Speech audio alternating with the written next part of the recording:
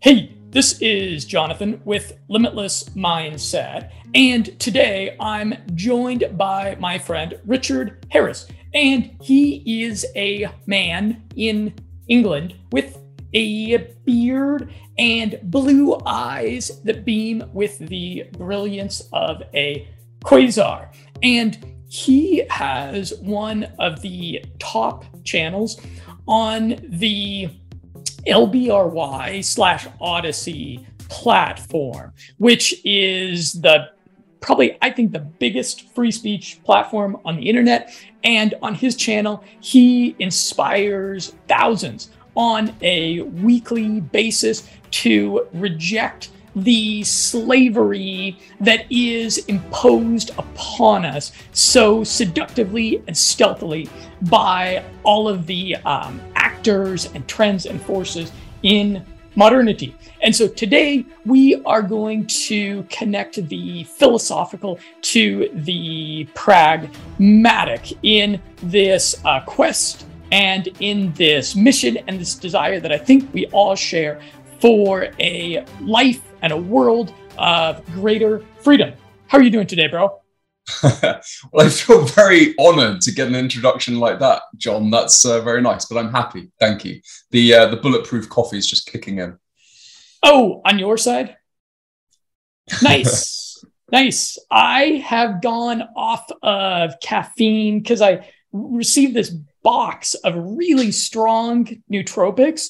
And I need to, if I stack those on top of the BP coffee, then it's just, a little bit too much. So I'm taking a little bit of a break, switching to decaf.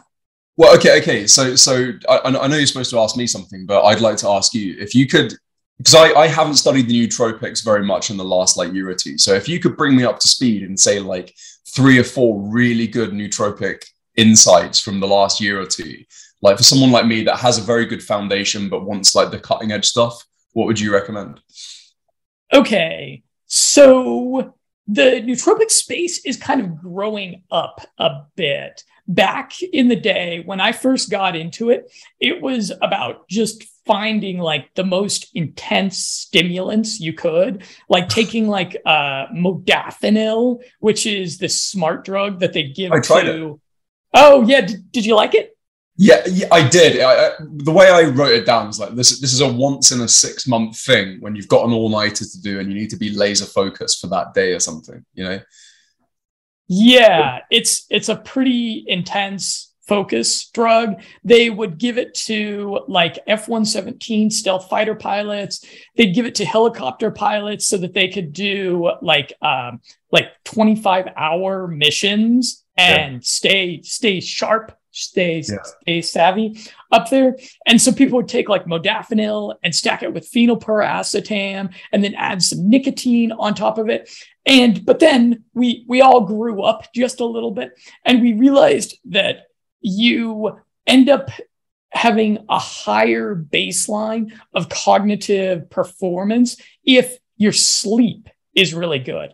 And those hardcore stimulants like the modafinil, there's excess amounts of caffeine, nicotine too late in the day. Those nootropics hurt sleep quality. Even if you feel like you're over the hump of that productivity bell curve stimulation that the nootropic gives you, even if you feel like you're well over that hump by the time that you're laying down in bed, it'll still mess with your sleep. It even happens to me from time to time. And so a lot of biohackers now are focusing a lot on the sleep hacking, which is taking that 2 or 3 hours before bedtime and getting really disciplined about the regimen in that period of time so that the sleep is really, really on point.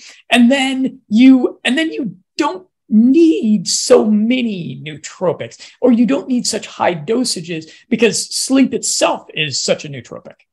You explained that so beautifully. So I'm using Cliff High's Pure Sleep at the moment. Is that one that you're familiar with? No, I'm not. What are the ingredients in it? Oh, we'd have to sort of like break the flow and look into it. Like I know that it's not, because a lot of them are like serotonin based, aren't they? They're like 5-HTP and then derivatives of that in order to get that the melatonin thing kicking off. And he explicitly says it's not that. It's a different bunch of mechanisms, and I think it's a load of precursors for like things like growth hormone and stuff like that. But man, if you have time to look into it, I'd love to hear your like expert opinion on it. Tell me if I'm onto something good or not. Yeah, Pure Sleep Generation 2 at Pure Bulk. Let's take a look at it now. Okay, so it's a powder one. Does it taste good as a powder? It tastes excellent and it feels good. It feels like it's doing me good. And weirdly, if I'm in a bad mood, it really lifts me out of it in the evening, which is a bit eerie. Oh, yeah, that's nice when they nail the taste. Back in the day, nootropics it was a nasty business. The tastes were pretty awful, but a lot of companies now are they're just trying to mainstream things, and you got to make things taste good if you're looking to mainstream. Okay, so I'm looking at these supplement facts on the packaging here on purebulk.com, and it has magnesium, 60 milligrams from magnesium bisglycinate and then magnesium citrate. That is a low dosage of magnesium. I would say I take about 400 magnesium in the evening, especially if I've had more of a carnivore kind of day with a lot of meat, and I'm going to need a little bit of help in the bathroom the next morning. I'll take like 400 or 500. So 60 milligrams is a little bit low, and then there's about 1,800 milligrams, which is a proprietary Pure Sleep blend. And I don't like that when they say proprietary blend and they don't disclose what it is. So the pro tip for nootropics people, really anybody buying supplements, is that you want to double check the COA, that it is that the assay conforms over 97%, and that the COA is of American or European origin, that it's from an accredited lab. That's one of the major kinds of things that I would look for. But yeah, if it's helping you sleep, then anything that helps you sleep is a lever by which you multiply your effectiveness with anything else that you do in life. Thanks for sharing that, man. I feel like I got some good tips there for free. Okay. Before any more tips, we need to pray. We're going to have the very brief, paraphrased prayer. I swear upon the altar of God, eternal hostility against every form of tyranny over the mind of man. Amen. And that was from Thomas Jefferson. I believe that was Thomas Jefferson originally, for the people who are curious. Yeah, I'm a big fan of your founding fathers. Yeah, there was a remarkable documentary I watched. It was called, I'm going to dig back up the title of this documentary and I'll link it. But it was a documentary all about the founding fathers, and it was explaining their spirituality. It was explaining their occultic spirituality. Please send that to me. I would like to see that very much. Yeah. Okay. It was called Belly of the Beast. It was like a 2.5 hour documentary. And it explains how America is a country that was, or for most of its history, it's a country that's full of Christian people, but it is not a Christian nation. It is all the symbology and the intentions that the founders had was to create this neo-pagan occultic nation. there was never an intention to create a Christian nation. And you can see this, you can walk all over Washington, D.C. and go and look at all of that mind-blowing architecture and sculpture there in Washington, D.C., and you'll never see a crucifix. What you see over and over and over again is you see all of this occultic pagan architecture. And that's reflective of the intentions of the founding fathers, which for me, that doesn't, I'm not throwing out the baby with the bathwater there, but it's, the founding of our country is, there's 77 different layers to it, which manifest in all these different, if you ask the average American Christian today, they'd say, America is doing a shitty job of being a Christian nation. And that's because that's not what it's supposed to be. You could make the case that it is supposed to be a Luciferic nation. Well, maybe we will part company a little way there, because just because something is occult, it doesn't necessarily mean it has to be Luciferian. So the Golden Dawn, for example, which is like one of the main big Western occult organization that just looks every bit occult, is explicitly God oriented. Like the rituals that you do in that kind of thing are so oriented to like aligning your being with like the ultimate source of reality and its various different manifestations.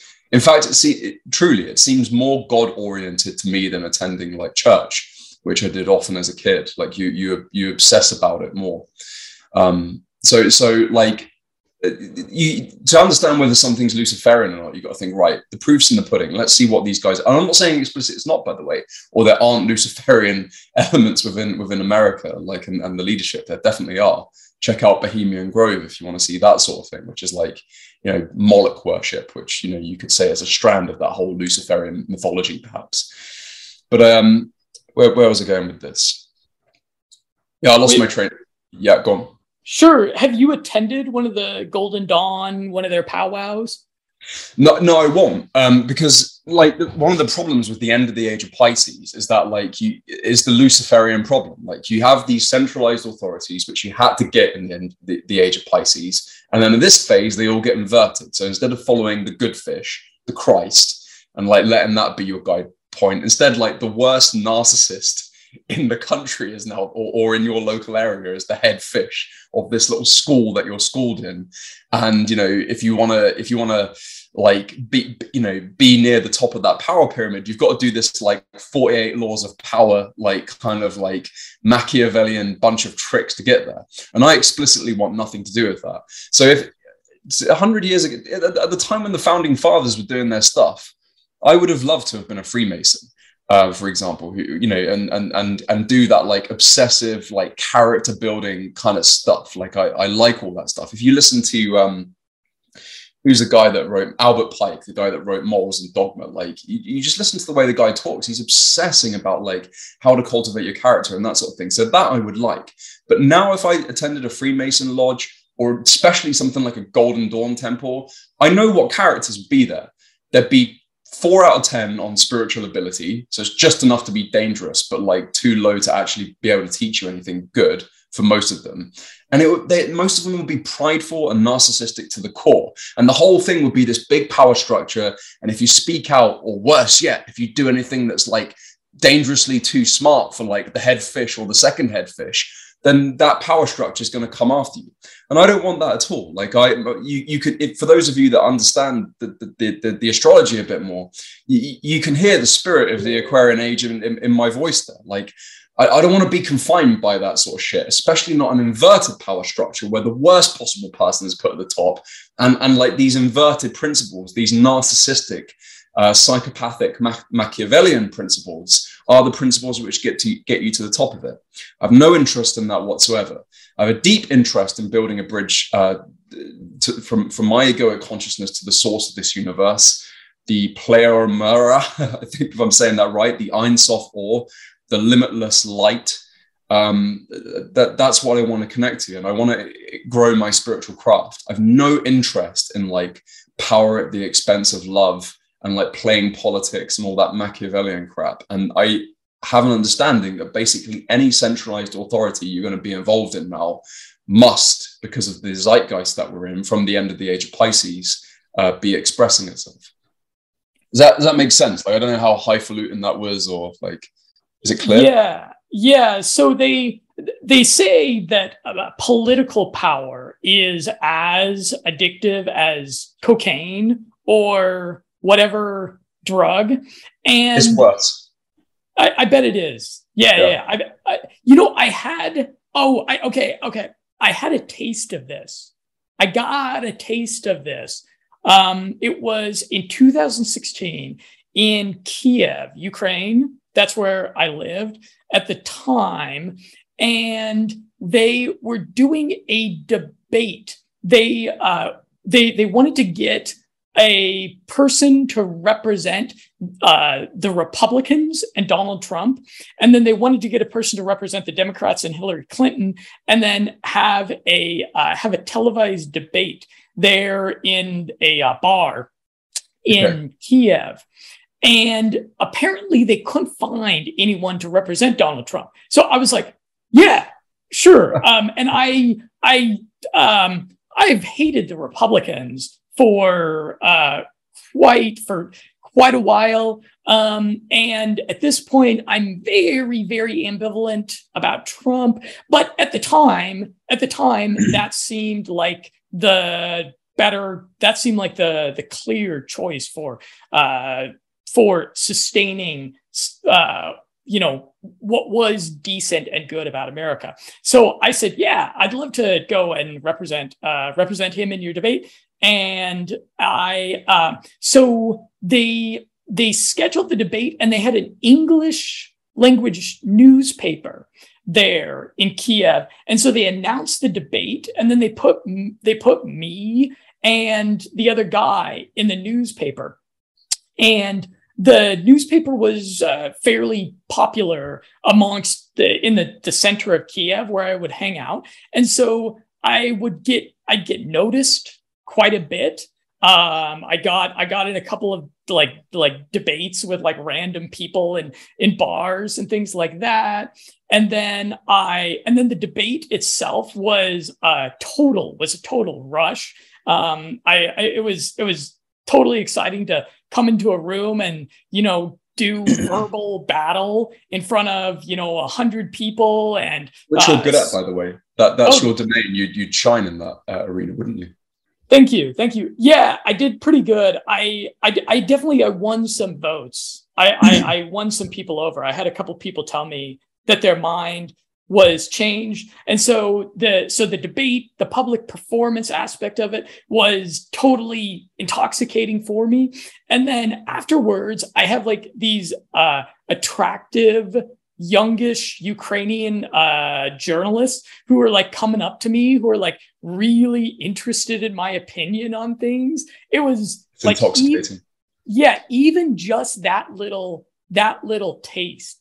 I was like, oh, maybe I should get into this political activism thing a little bit more. This is really so I can understand that the people that like get to go and order a squadron of F-22s to go and bomb a country, like that level of intoxication would be, it's probably beyond heroin, fentanyl, nicotine, cocaine. No, it is. It is. It's worse than all the above. So let's dive into this, because I think our audience might benefit from this. So there's an idea that comes from this legitimate challenge that we've expressed here, where like, all right, just shun power, and it's like, no, that's no good, because one, like power is an expression of God. It's the divine mind. So when you do like the kingdom, the power and the glory are yours, right? So like power is an expression of it, and it means it's a part of you too, which means that you've got to master it.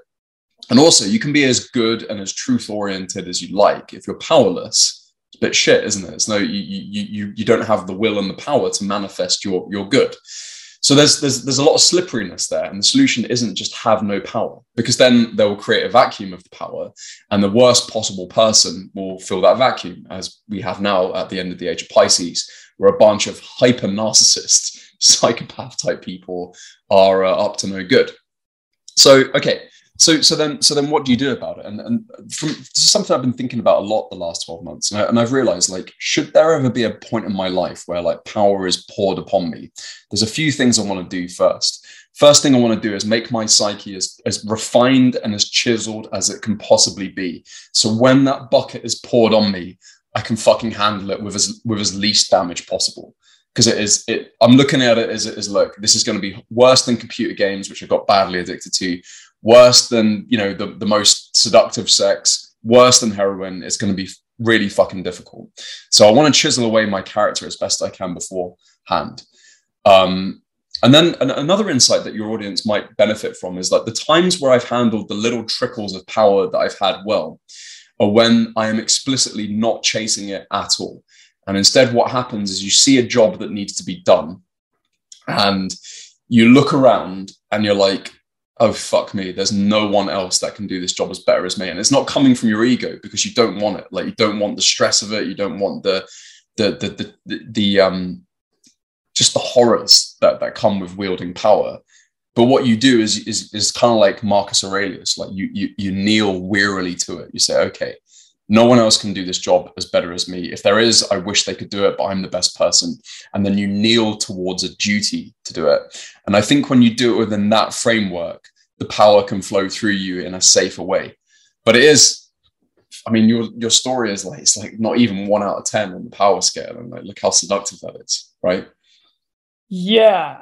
I think I'm the kind of person that could totally become like a sociopathic power addict. I'm naturally like a more selfish, more individualistic kind of person. So my I think I'm one of those people that could I could go a little bit crazy, and I don't know, end up like Joe Biden or something like that. Which is So let's explore that. So because I don't want you to end up like Joe Biden, right? Because I don't think that's a happy life, and I certainly don't think it's good for people around him, right? Not his kids and not his country, right? So what do you think you could do to be ready so that should power be channeled through you in this life, you're a couple of steps better prepared for it? Okay, actually, I have an answer to that may surprise you a bit, which I think something that's going to inoculate me a bit from that sort of intoxication, if it's ever something that I have within my grasp, is finding my soulmate when I was poor. Because expand on that. Yeah, because a lot of the lust for power is the lust for women. Because big part of it, as the esteemed relationship advice guru, Tony Montana, what did he say? First you get the money, then you get the power, then you get the women. Right? And that access, that sexual access that power affords, that's probably pretty close to one of the main motivators that men have, where they are selling their souls and casting all ethics and decency and morality off and just pursuing power. The access to women that they get out of that is I think probably what motivates a lot of this really psychopathic behavior. In my case, I met my now wife. I seduced her, courted her, won her mind, body, soul, spirit, while I was poor, or while I was a man of very meager means, right? And so I don't, in my mind, my sexual partner in life that's irreplaceable to me, that no one else compares to, I didn't win that because of power, because of material resources or anything like that. So I think that I think that in the future, if I ever had a lot of power presented to me, it would not come with like a side dish of like being able to bang supermodels. It would like, I would see it a little bit more soberly. So this might be part of the reason why, like in our culture, they would, like in the past, it's not this way now, but maybe 50, 60, 100 years ago, in our culture, like if you were a bachelor, your upward mobility in society was limited. If you were like a single, like you wouldn't get like a job on the board of a corporation if you were a single bachelor. They'd be like, we want married guys on the board of. That makes sense. Yeah. I think you described that so beautifully, and you're right. I wasn't expecting that kind of answer. So, like, things that can help you are like having your soulmate and having that thing dialed in, kneeling towards duty, not trying to raise yourself above people, but kneeling towards duty, and then chiseling away at your character without all the power as best you can. So it's a good receptacle, so that should that energy flow through you, it's robust enough to handle it. Yeah. Okay. So switching things up a bit, in one of your recent live streams, you were talking about visiting sacred sites in the near future. Are you doing that this week, next week? Are you going to get me talking here, John? So sacred sites, it's a massive branch of my spiritual practice that's extremely powerful. It's something that really delivers. And I do it all the time. I mean, even without we're in harmony time right now because it's just after the equinox.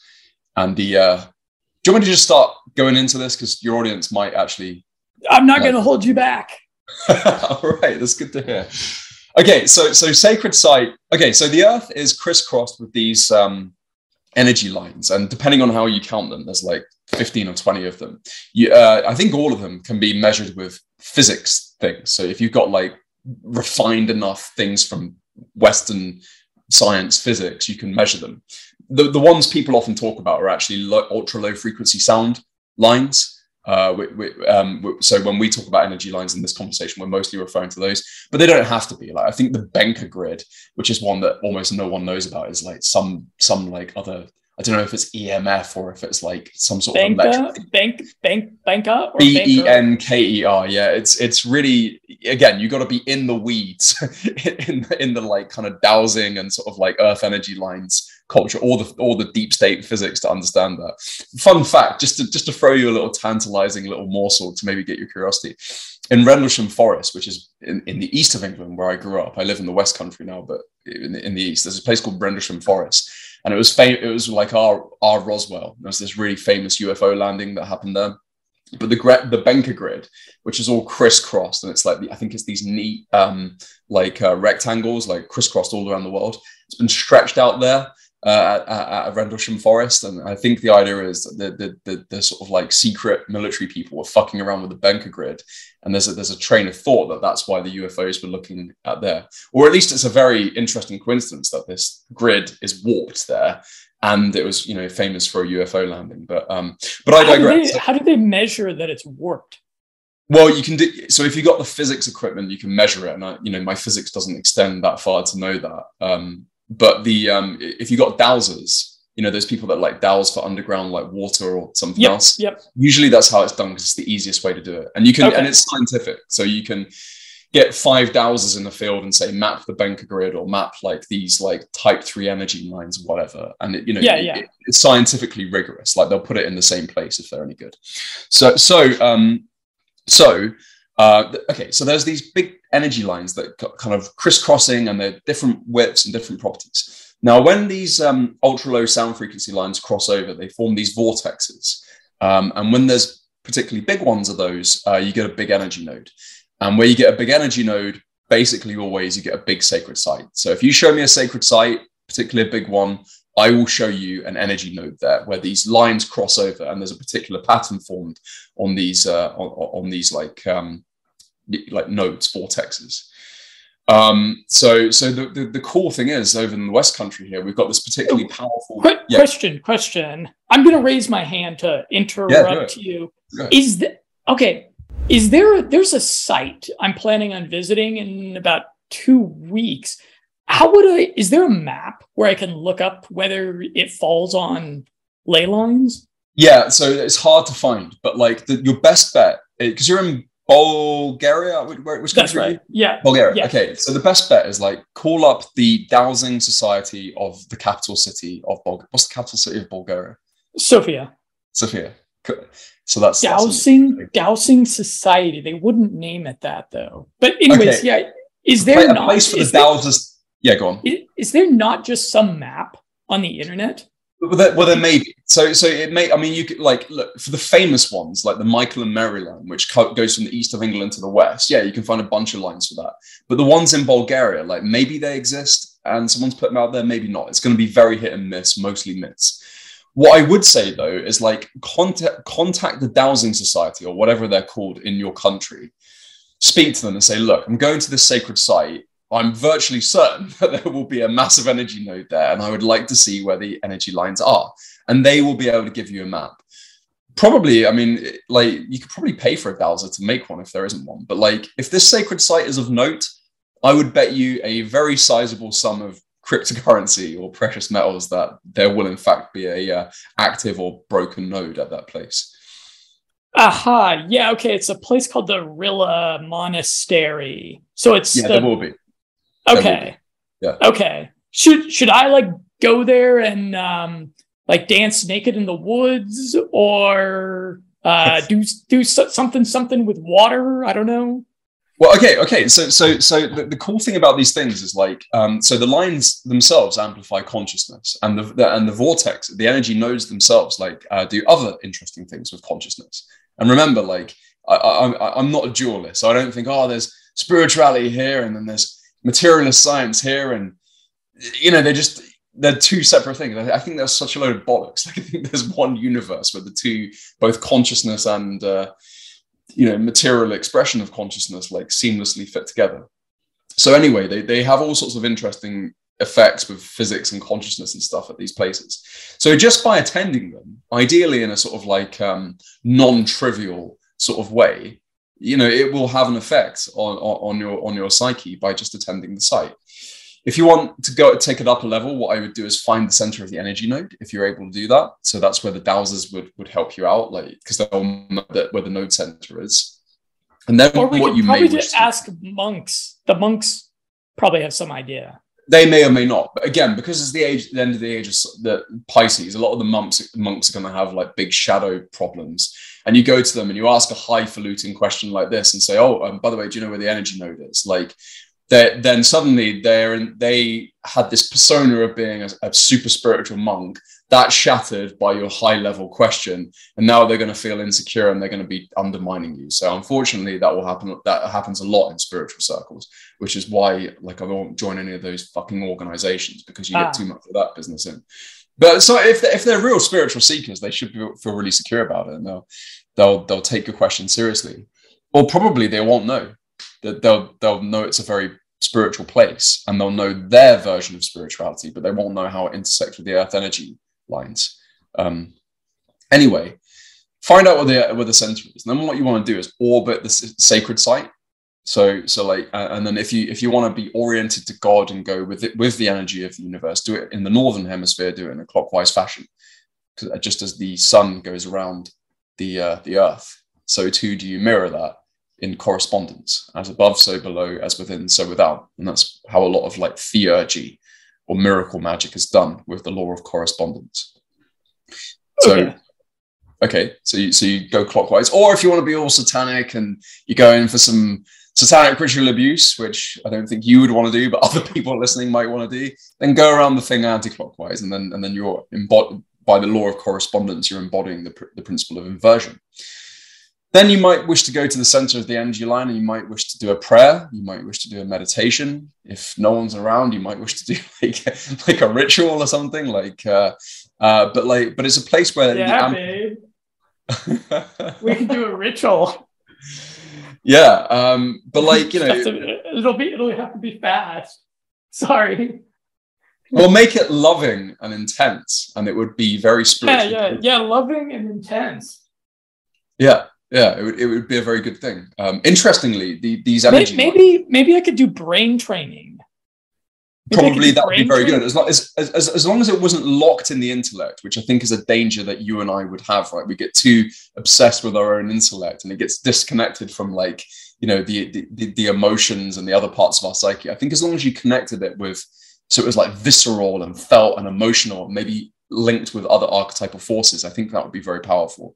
But these nodes, they tend to go, the energy lines, they tend to pass through playgrounds. Or like in Bath, which is a city which I'm just outside, there's a node that moved from outside the church during the lockdown and into a courtyard where music was being played all the time. So they gravitate to that kind of like joyful, emotional kind of energy you see.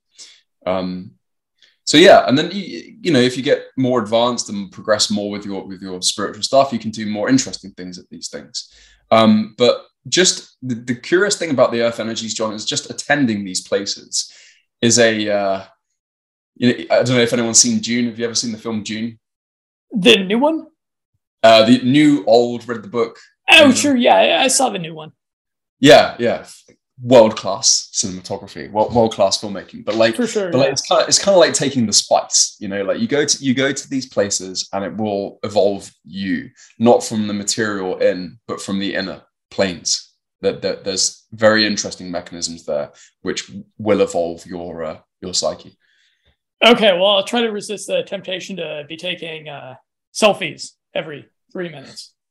Yeah. Or if you do, you'll amplify that sort of expression of narcissism at that sacred site, which would be a terrible idea. Yeah, although there's probably a lot of other people doing the same thing, I imagine. But yeah, we'll do our best to make the most out of it. So let's see, another topic on. So you are communicating with a lot of people via Odyssey, LBRY, these people that are all at different steps along this journey towards truth and away from the mainstream, deceptive, lamestream version of reality. How do you deal with people that maybe in your personal life, friends, family, colleagues, who are not on that pathway at all? Yeah, that's such an interesting question. And don't you think it's really, it's a question that all of us have to ask ourselves as we go through this time, right? Yeah. Because for example, I think it was about a year ago, maybe it was a year and a half ago, I wrote this letter to my family members. I wrote a private, it was like 3-4 pages long. I wrote this detailed letter to them. I said, "Dear Dad, dear Mom," and I itemized and made a airtight, logical, emotional case why they shouldn't take the COVID vaccine. And I had like some really good arguments in there. I linked out to sources, and then I concluded and I said, "Hey, you might think I'm crazy, but at least I care about you. And so doesn't that make it worthwhile for you to consider what I have to say here?" And it was totally ineffective. I convinced none of them not to take the COVID vax. And at that point, I was like, maybe the trying to red pill the family members trying to red pill the people that you're in that are the relationships that are imposed upon you by accident of birth. If it is an accident, I don't know. Maybe you have an opinion I disagree on that. with that, but that's a whole other topic. I think who you incarnate with is very specific. But yeah, keep going.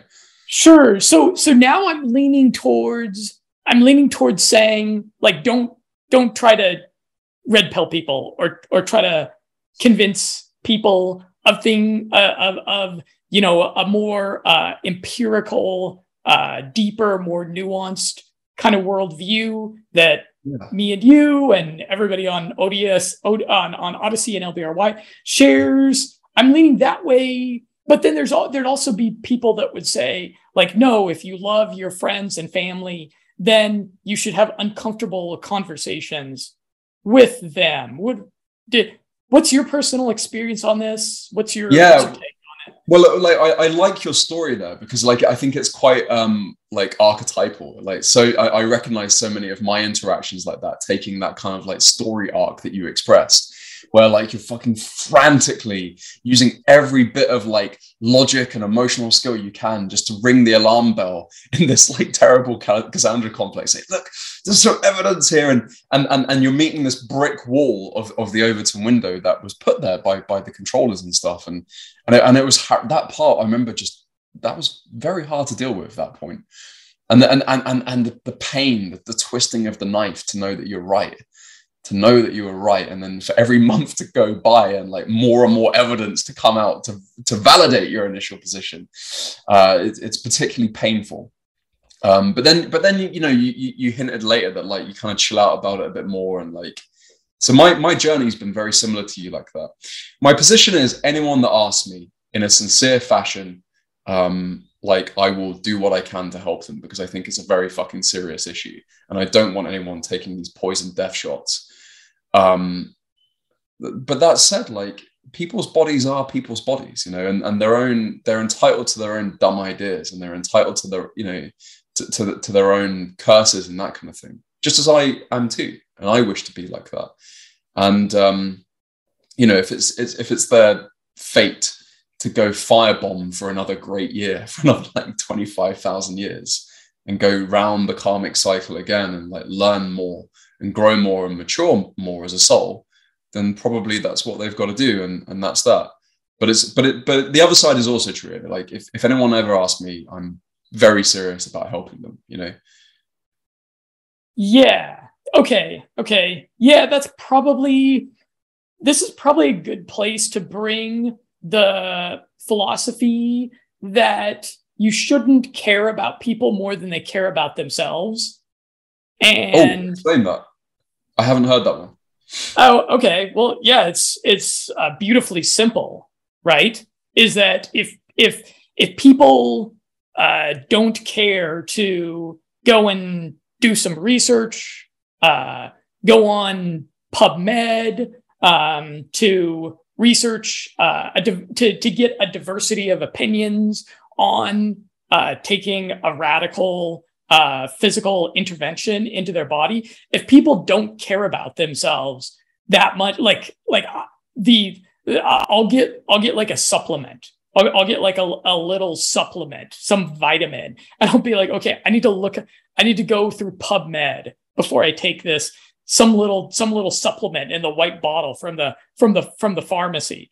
And if people are going to take a radical mRNA therapy, and they're not even gonna, they don't even want to hear two sides of the debate, which is that you're not even asking them to read a book or read the abstract of a study on PubMed. You're just saying, hey, listen to CNN and then listen to Fox.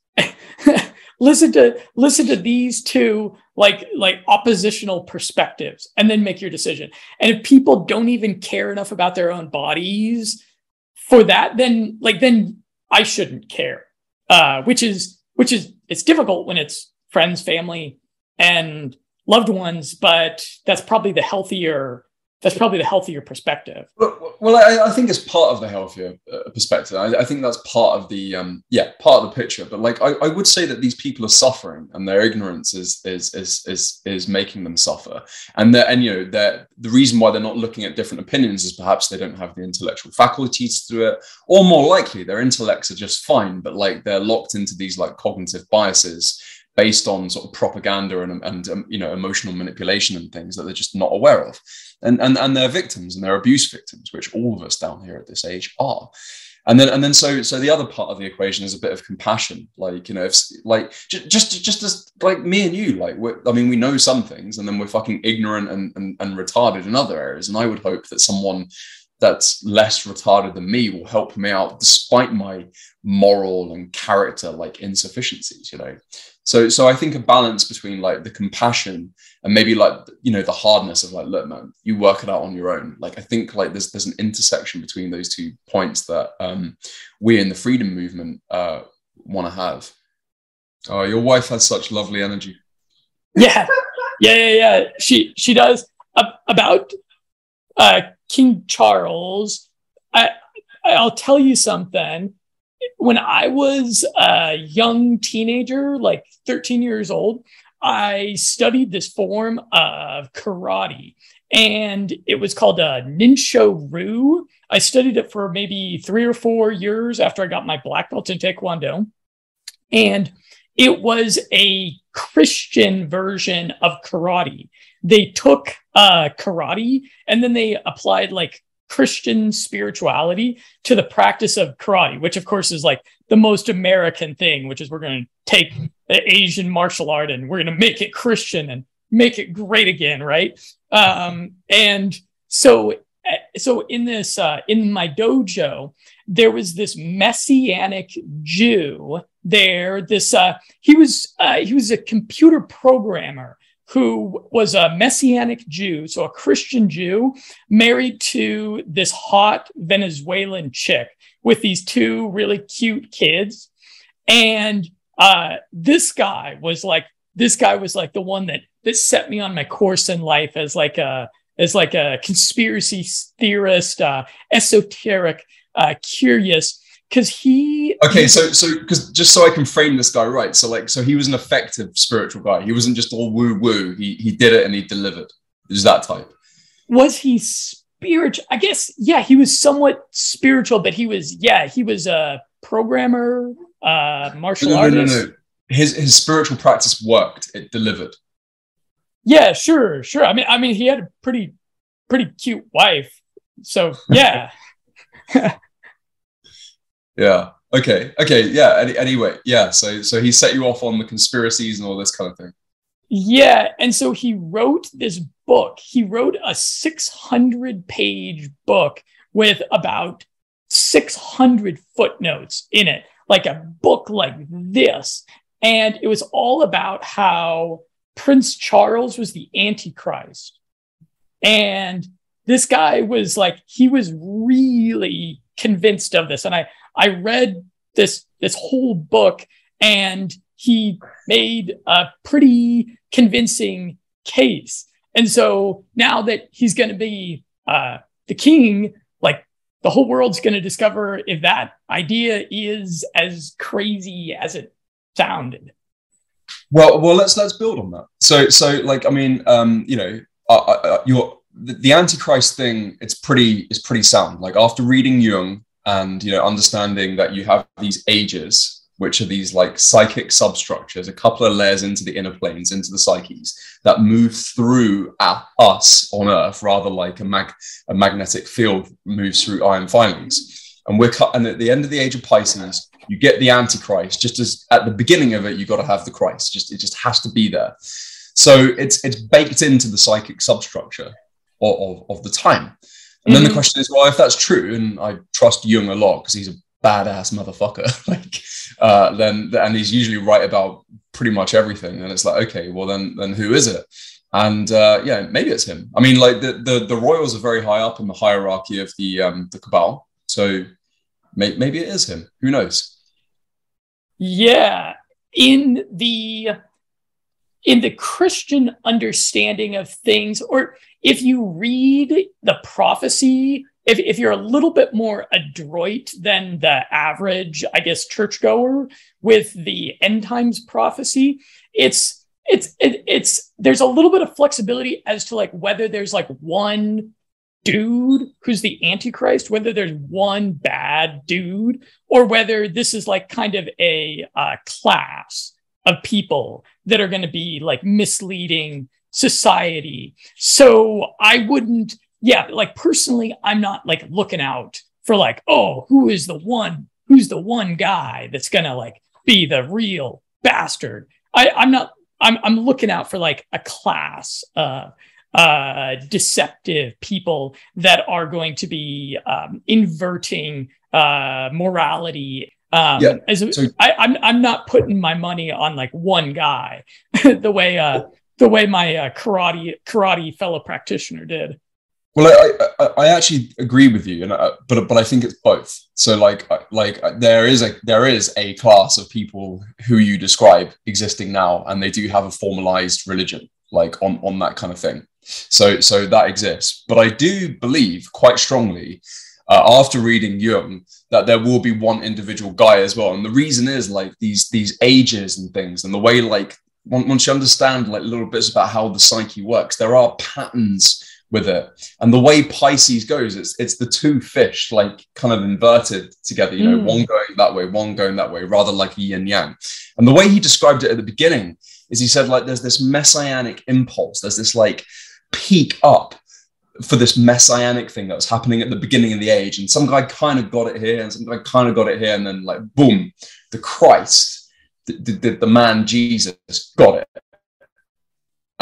and that messianic like Christ Redeemer energy went right through him. It didn't have to be him, it could have been one of those other ones, but they weren't quite there. And the way he's saying it is like, look, the other way has to balance it now. It's just like, it's rather like if you have a shadow, we were talking last time, like if you have a shadow, you've got to have a persona, or if you have a persona, you've got to have a shadow. There's no getting out of it. Like it's a psycho-spiritual certainty that just has to be there. Like if you have a mountain, you're going to have a valley. If you have the way he talks about it is if you have a messiah, you got to have like an anti-messiah. And I think it will go rather in the same way. There'll be this evil bastard here, like, oh yeah, Hitler was pretty bad, like, but there'll be one guy that channels that energy, that potentiality that exists already in the inner planes, and that will flow through them. And this phase of our story down here will take place with that actor playing that role generated in the inner planes. That's how I see it. Yeah, good thing Hillary Clinton didn't have a son, or else we'd have to really, you know, he'd be suspicious for the role, wouldn't he? Yeah, better be careful what I say. I don't want to get whacked. So on your website, it says Bath Life Coach, and me and my wife were making jokes about like you in the bath with the rubber ducky, and that you bring the life coaching to that domain. But of course, bath comes from the ruins of the Roman baths. There, can you still take a bath in the Roman baths? Yeah, it's still functional, and they used to let people do it once a year, but apparently there's some sort of like microorganism in there that can cause problems, so that doesn't happen so much. It's a tourist site. Yeah, exactly. Yeah. It's a tourist site, so you can go visit there if you come to Bath. And actually, the energy node that I was talking about earlier, like, so the big abbey, the big church that looks like a cathedral in Bath, is like 20 meters away from the Roman Bath. And the node switched from the cathedral to the courtyard, which is in between two of those, like about 18, like, no, just after the scamdemic started. So doubtless that node would have been in those baths at some point. It would be really easy for an earth energy person to move the node into the bath right now. And yeah, magic would have been done there. I mean, they found like tablets to the deity there, Sulis, which the Romans then like took on as Minerva. So they call it like Sulis Minerva. So it's the same archetype, but the different names from different traditions. And they put these like lead tablets. So lead is the metal of Saturn. So it's like binding, constricting. It's good if you want to curse someone. And it's all about like, oh yeah, whoever stole my fucking like helmet or whatever, like, or some like Roman legionary thing, curse them. and it was thrown into this bath. So absolutely, it's a sacred site, and it has magical properties if you know what to do with it, or even if you don't, it still does. And you were talking about the vortex, and is that something that imbues medicinal properties to the waters there, ostensibly? Yes. Yeah. So like, for example, if you go to Glastonbury, which if you're a spiritual person and you're in England, I highly recommend you do. At the bottom of Glastonbury Tor, there's another smaller sacred site called the Chalice Well there. And it's got this spring that like makes this really delicious water there. And like, it's understood that like by having a spring, so many of these sacred sites are springs. It's understood that if you have like water coming out of one of these sacred sites, like the water takes on the heightened spiritual energy that sacred site has. Yeah. Okay. So this has been productized. I'll show everyone this thing. This is called an analema. It's a wand, I suppose.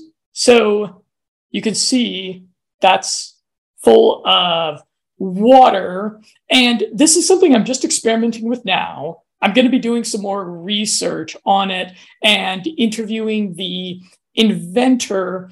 But apparently the water that it contains is highly coherent water, which is been specially synthesized. They were mentioning things about they take a year to specially imbue this water with coherence so that it can imbue through the quartz crystal the coherent properties to any other water that you drink. And they even did a rather small human study on this where they had a group of people drinking the water. They call it analema water, which I smirk at because it contains the word anal. But it was not the greatest naming choice on it, especially for something shaped like. Anyways, we'll bring this back to an adult discussion. So they did a study where they had people drinking the analema water, and it decreased aging biomarkers pretty consistently. And I was watching some documentaries about Bath and about the energy vortexing of the water that occurs around these sites. And I need to talk to the inventor of this thing, but I think they're trying to capture the same sort of dynamic in this product. Yeah. And so what do? Do you stick that in the water that you're drinking then? And then it sort of like imbues it? Yeah. Okay. Yeah. I mean, like that seems to be the way it works. I know there's like some frequency tech stuff where they're working on this new scale of physics where you can get these like machines that imbue like water or like, little metal balls and stuff with this stuff. And apparently the scientific evidence behind it, is pretty good. But this is the thing with if we can survive this really difficult fifth generational war that we all appear to be in at the moment, one of the things that's coming out of it now is this new science and spirituality that meshes seamlessly together. And you're going to get really weird stuff like that, where you can go to a sacred site and get water, but you can also achieve it in the lab like that. And it has these really interesting knock-on effects, not only in the psyche, but in the materium, where you're seeing things like, telomeres getting longer or like certain hormonal changes and stuff like that. So yeah, I love all that. And yes, at the sacred sites, things like that do happen. And it's one of the many reasons you might wish to explore them, if you like. Yeah, I'll try to come up with some sort of experiment that I can do there, and hopefully not make too much of a scene with my tripod, because tripods are always deeply disturbing to security guards in these sorts of places. Yeah. So as a life coach, I was wondering if you could share with us some case studies or examples of times that you had life coaching clients that did something counterintuitive or unconventional that allowed for them to break through a glass ceiling. Hmm. Like I'm trying to think of examples of that, and I'm always thinking of stuff that's pretty conventional. So like, oh, we sorted their nutrition out, or we like got them to like face their fear, whatever their fear was, and then pierce through, or we identified all their toxic relationships and like got them to like exit that. I think that's quite a big one that a lot of people would find counterintuitive. Like sometimes your friends and family like really are gold and they should be cherished, and you know, like you should really deepen those relationships. And sometimes like generations of narcissistic abuse is just baked into the whole system, that the thing that you got to do is like put boundaries in place and like walk away. So that's a little counterintuitive. Well, there must be, like, I feel like I do this all the time, but like when you ask me this, like nothing. Any supplements, any specific supplements that people are saying is really game changers? Game-changing supplements. I mean, there's I've got this handout, and there's like probably like 15 or so that are like piece by piece by piece. I get like I try to get all my clients on it. And there's stuff like we mentioned earlier. It's things like magnesium, iodine, B12. Like it's all the vanilla stuff like that. Had a lot of clients that like have gone into Kambo ceremonies, and they've had very positive results from that. So that's one of my favorite spiritual practices is to do Kambo. Maybe I could talk about that for a little bit. Yeah, that's a psychedelic. I'm not a big fan of psychedelics, but yeah, tell me about your positive experiences with it. Kambo's not psychedelic. It's okay, but it's from the sort of like South American shamanistic tradition. Mm-hmm. So what it is it's like a wax from a frog called Philomedusa bicolor that lives in the Amazon. But that's in the material. In the inner plane, like they have a belief, which I agree with, that Kambo is a wise teacher. It's like a kind of like a mega shaman. And what happens is you burn holes in the skin, you take the wax off the frog and you apply it onto these holes. And then these peptides, so short protein chains, come through the body and have all these cleansing sort of epigenetic effects. And that's the way you can look at this experience if you're a materialist.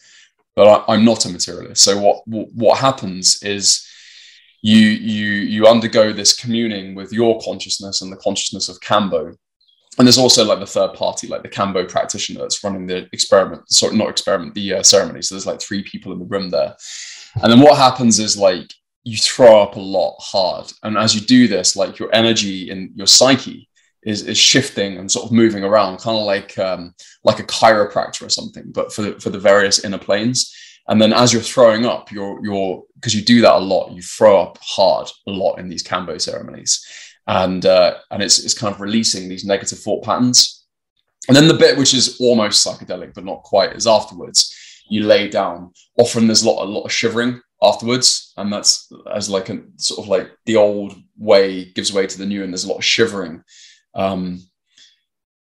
Just really weirdly, like I once, like a couple of times I've been to like fetish parties before, and this is really off key, but I think it's the same phenomenon. And I've seen it where there was these girls getting like spanked, like and like whipped because like that was their fetish, and there was someone's fetish. It was a sadist doing that, and it's fair enough. Enjoy what you want, like. But there's this really weird thing. Like afterwards, what happened is they started shivering. And they started crying. And there's this thing called subdrop, which is like a principle of that, where they need a blanket. And I can see this lady face clearly, like shivering afterwards. And it comes to mind now because I think it's exactly the same, or almost the same thing that happens in the Kambo ceremony, where like when there's a sudden shift in the inner planes, there's this shivering in the body that takes place as like one type of reality now moves into another one. Because the body's the same, right? But it now has to catch up with this huge adjustment that's been made in the inner. And I think both in the expression of subdrop and in the shivering you get after a Kambo ceremony, I think they're both the same thing. Anyway, so that happens. And then you get all these waking dreams, which are really interesting. It's just like the film Dune, which I'm mentioning for a second time in the show. How long do those persist? Like half an hour or something, like 45 minutes. It's so weird, man. You're asleep, but not asleep. And these dreams, just like the way it is in the film Dune, like just keep flashing before you. And it's so visceral and weird, really cool. Anyway, and then afterwards, things change. You certainly feel very, very different after that. And things change. And there's so much more I could say about Kambo, but brevity prevents me going into it. But like, Kambo's certainly been one of the most potent spiritual tools that I use. I do it at least 4 times a year. I'd like to do it more often, and I think I will do it more often to get me through this part of the Great Awakening. That's something that some of my clients have done and found extremely life-changing. Aha. And that's probably like people that they have some sort of really deeply ingrained kind of trauma that's keeping them in the same track in life. And then they do something like Kambo, and then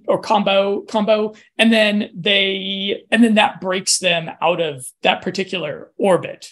Well, it's even deeper than that. I think it includes what you're saying, but includes more things too. Like the way to look at the psyche, right, is the way the occultists talk about it. The inner planes. It's just, on the one hand, I don't like that term because it sounds a little pompous, and I want to try and remove pomposity from the whole of my life forever. But like, nevertheless, it's a very accurate term because that's the way to look at the psyche. There's all these different manifestations of mind. The last one, of course, being the physical world that you experience through your body and its sense organs. So what happens is you've got like a very potent spiritual force coming in and communing with you and shifting things in these inner planes. Now, what you were referring to there is what I think the Kabbalists would refer to as Netzach, which is like, like one of these little spheres on the tree of life. And it's the expression of the psyche, which is to do with like energy, emotional energy filled imagination. That's the sphere of Netzach. And like, I think like when it comes, that can certainly be adjusted with something like Kambo, but it isn't exclusively that. I think like things archetypally can shift. I think your thinking can shift. Physical, biological things do shift. I mean, you talk to Kambo practitioners and say, tell me about times people's physical injuries shifted, and they'll give you loads of examples of all sorts of physical ailments disappearing after a Kambo. Wow. Yeah, it's really potent. But my point is that's interesting, but it's not the main of it. The other shifts that happen in these much more subtle, much more impactful inner planes are the things that interest me more than merely healing the physical body. Mm-hmm. Okay, something else in the life coaching department. I have done a fair amount of that myself. I'm usually working with a couple of clients at any given time, and maybe you can give me some insight. Maybe there's something I'm missing. I am surprised at the people that pay me quite handsomely, that make a significant investment in some issue that they need a coach for so that they can finally move forward in some area of life. But then they don't follow through. That is mystifying. That is mystifying to me. And it's happened. I would say it happens particularly when I am dealing with guys and I tell them that they need to quit porn or cut back on it drastically to either to fix their relationships or to get into a relationship or to improve mood. I'm surprised at the number of people that don't do that, especially when they've paid a coach to keep them accountable to that. Do you have an approach to increasing the stick with itness on that sort of thing? Yeah, many, and what you're describing is such a big problem, because it's like you might speak to an alcoholic and like do this cost benefit analysis, and you get this big thing. Well, there's these advantages here of quitting alcohol, and there's these really big disadvantages of staying, and it's a no-brainer. You should quit, and yet they drink 2 bottles of vodka that evening. So there's clearly something beyond the intellect, which is like sort of like channeling them into a behavior that's negative. I mean, you mentioned porn there, for example. It's another thing. So an understanding that the psyche includes the intellect, in which you're formidable at, by the way. It's one of the things I find particularly attractive about you, and one of the things I enjoy about our conversations. Thank you. I am on very potent smart drugs. Yeah. No, Let's give credit where credit is due. You got it, and it's delightful to be able to like sort of like meet you at that and like, you know, go back and forth. It's really fun. But like it's not the only expression of the psyche. And like, I mean, we were talking earlier about like, you know, you spent all that effort and passion and used every bit of energy you had to give that letter to your parents and your family members to say, look, this injection is a bad idea, don't do it. And yet some other force from beyond that domain, like a black hole, sucked them into it. And then the question is, well, what is that black hole and what is that force, and what are these other parts of the psyche that I don't understand? Brevity prevents me going into that question, but there's a lot more to it. And so you want to, I think, to be a really good life coach, you want to be like Paracelsus. I mean, you could be specific and say like, look, I'm a strength and conditioning coach. I'll make your body good, and that's that. But I think for me, the thing that's exciting about the life coach is, let's look at the physical body. Let's look at the nutrition. Let's look at the biohacking and the nootropics and stuff. Let's look at the surface level psychology stuff that you get in Western psychology, like the cool insights from cognitive psychology and behaviorism and all the rest of it. Let's look at the archetypal stuff. Let's look at the higher spiritual realms and like everywhere in between. And some like problems often persist in all of those domains to some degree. Like it'll be mostly spiritual, but manifesting a little bit in all these other ones.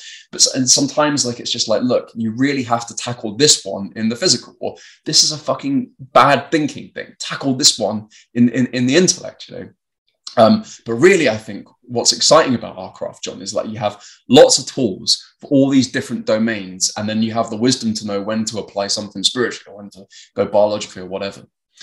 But I would say a meta tool amongst all that thing, and something that, you know, probably the darker part of my psyche finds quite some delight in, is having this ability to like handcuff yourself to your clients. Imagine there's like a handcuff where their wrist is connected to yours.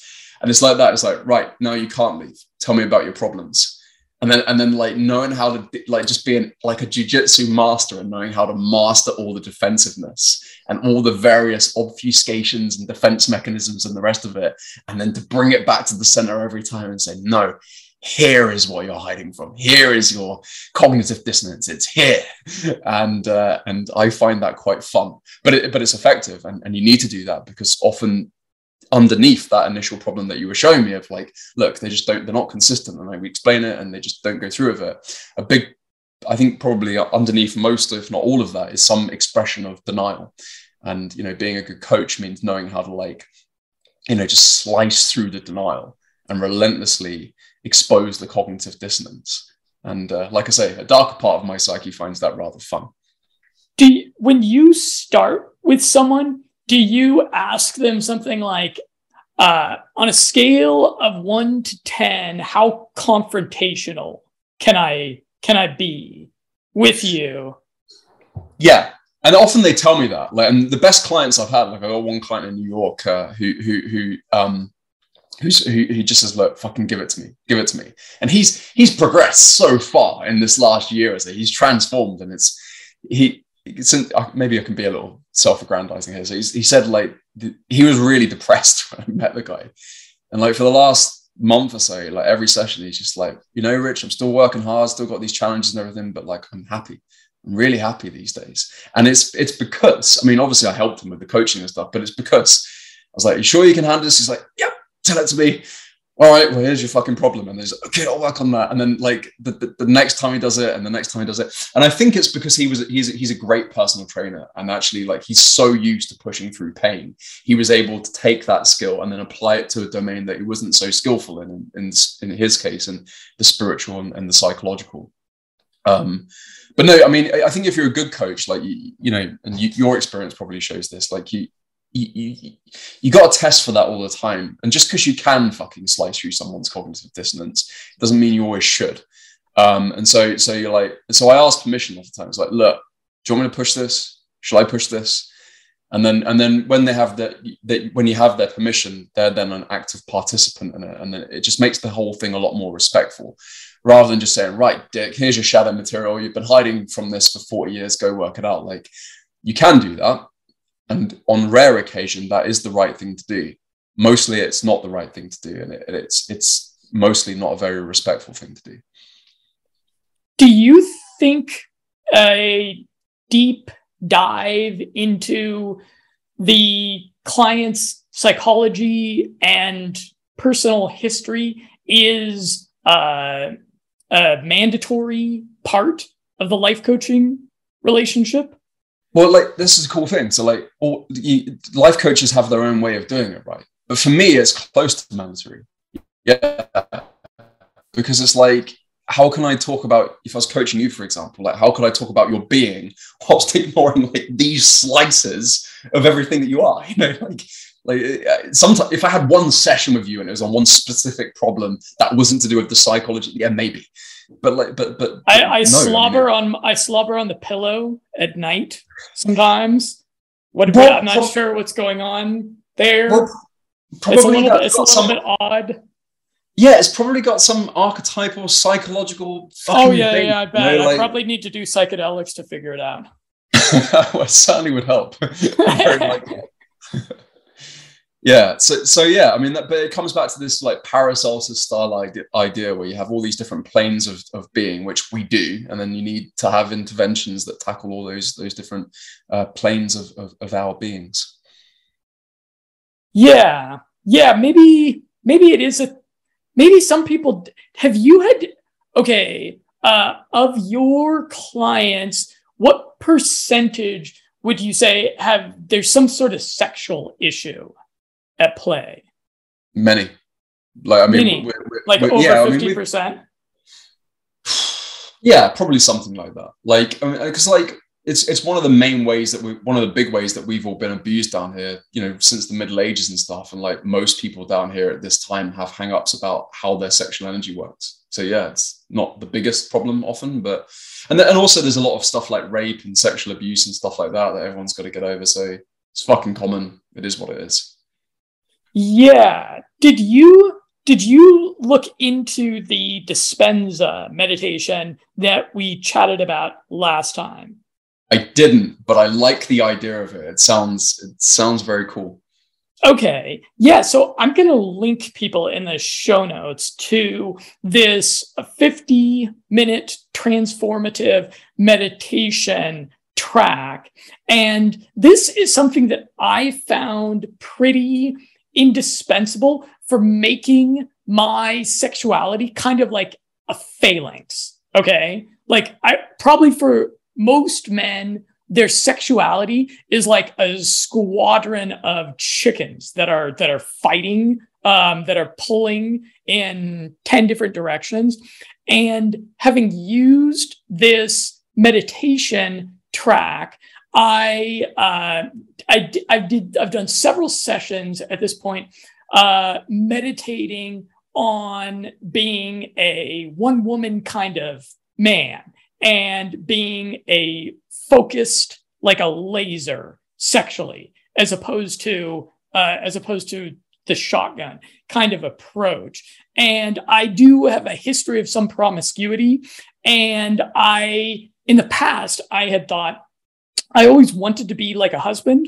But I never thought that I would be able to focus on one woman sexually and be in a position where you're inevitably a man with testosterone in his blood is going to face a temptation in the world. Random things that pop up on social media, advertisements, attractive lady walking down the street.